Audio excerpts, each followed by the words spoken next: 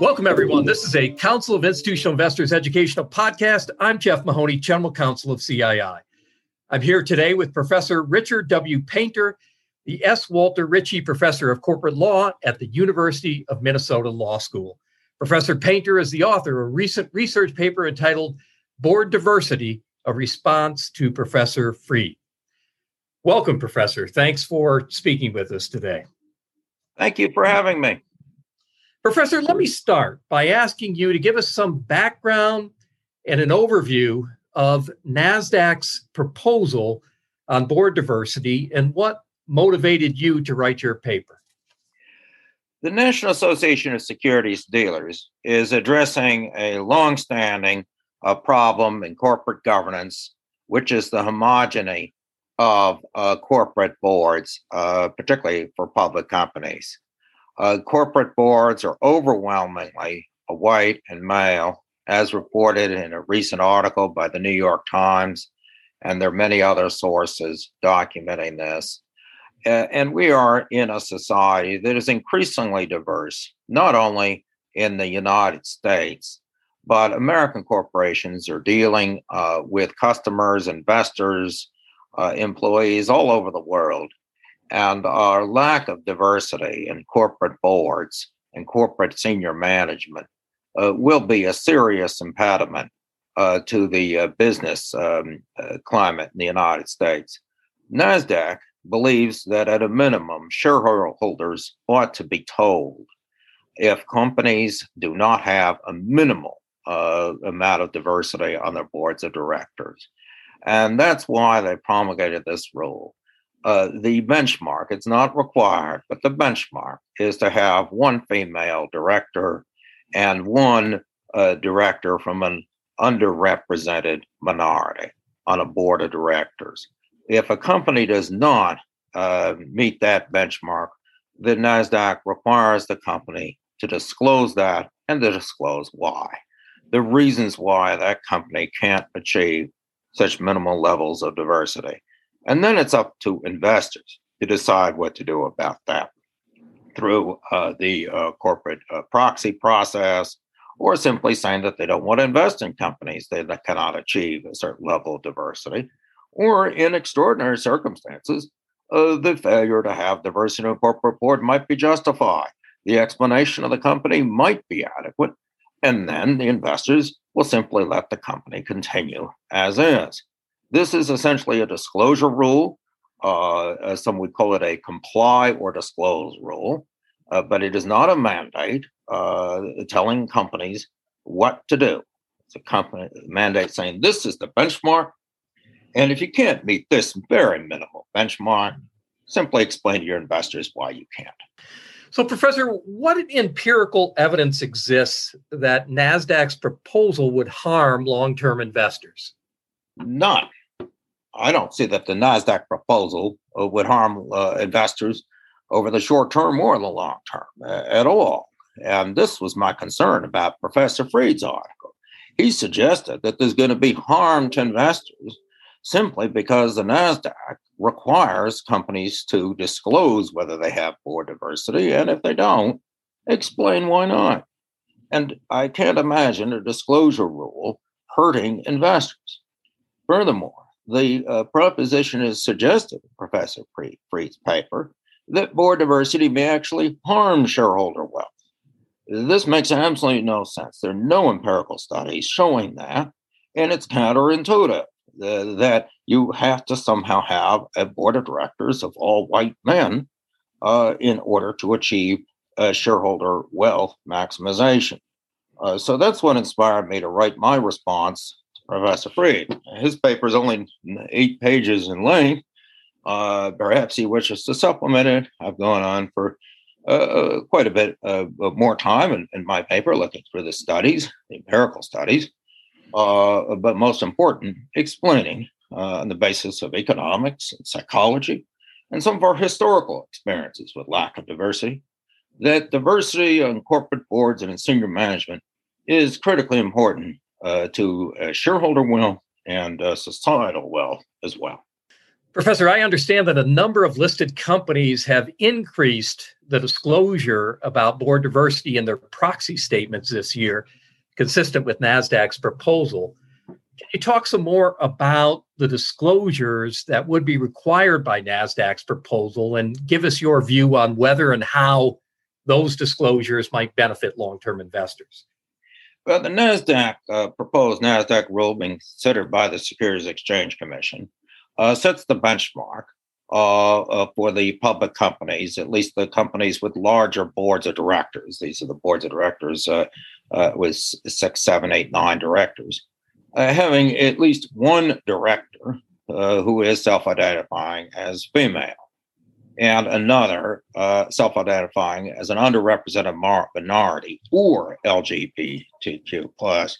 Now, the definition of underrepresented minority, there are different definitions there, but the NASDAQ includes Black or African American, Hispanic or Latinx, Asian, Native American, or Alaskan Native, Native Hawaiian, or Pacific Islander, or 2 or more races or ethnicities. And there are many people, of course, of 2 or more races or ethnicities, including a recent former president of the United States. So when you look at the portion of our population that falls in those categories by various measures, it's close to 40, maybe 50%.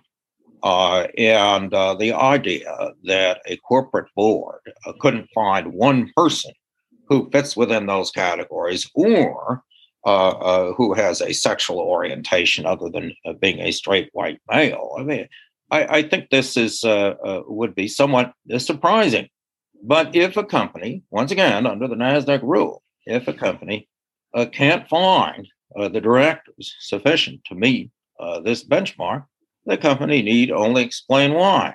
And then it's up to the shareholders to decide what to do. Professor, final question. In your view, what are the top 3 reasons why long-term investors should support NASDAQ's proposal on board diversity? Well, first and foremost, board diversity will enhance shareholder wealth. It will increase the quality of the decision-making when you do not have a homogeneous board. People are more likely to question each other. You have less vulnerability to groupthink. There are studies showing that women directors in particular are more conservative about some assessments of risk and less willing to take unreasonable risks, and also more willing to scrutinize the conduct of management. And now, whether or not those studies show demonstrable effects of having female directors on a company or not, I believe that the intuitive conclusion is that it makes sense to have both men and women on boards of directors and ethnic and racial minorities, and that's going to increase the quality of supervision of management, oversight, present different views with respect to assessment of risk, and also the question of diversity itself. Boards of directors appoint senior management and also decide on employment policies for the company. And it's critically important to have different voices at the table. This will increase shareholder wealth. Second, it increases societal wealth. And I've cited some academic literature focusing on what is in the interest of institutional investors. Institutional investors don't just care about one stock in the portfolio and that company maximizing its profits. What they care about is the value of the entire portfolio. So even if a company could maximize its profits through socially destructive business strategies, whether it be destroying the environment or whether it be perpetuating racism and sexism in our society or anything else that undermines the total value of our economy and the strength of our economy, then the institutional investor who is invested in the entire economy, not just in one company, is going to be the loser. Institutional investors increasingly are focusing on these issues of societal wealth because they care about the overall value of the assets in their portfolio. In a society that doesn't confront racism, sexism, and other forms of discrimination, a society that does not welcome diversity is a society that will not grow economically or socially. And that institutional investors care about that, even if all they care about is the value of their portfolio. Third, it's morally, ethically, it's the right thing to do. And in business, it's very important to think not just about profits, but also about doing the right thing. We can make money in business, create wealth, and portfolio managers can create wealth for their own investors while standing up for what is right, for the right thing to do. And so those are the three reasons why I would urge institutional investors to support the Nasdaq rule, and indeed, many, many institutional investors are doing exactly that. That concludes our podcast episode. On behalf of the Council of Institutional Investors, I want to thank our special guest, Richard W. Painter, the S. Walter Ritchie Professor of Corporate Law at the University of Minnesota Law School. If you have any questions or comments regarding this podcast, please feel free to contact me at Jeff, Jeff, at CII.org. Until next time, I'm Jeff Mahoney. Thanks for listening.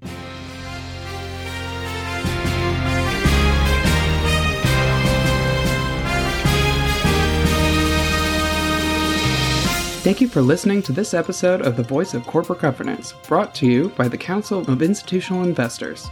The Voice of Corporate Governance is a free, non-sponsored podcast that highlights critical developments in corporate governance and other important issues affecting institutional investors. The views expressed by those interviewed on the podcast do not necessarily reflect the views of CII or its members. For more information on CII and its policies on corporate governance, please visit our website at www.cii.org.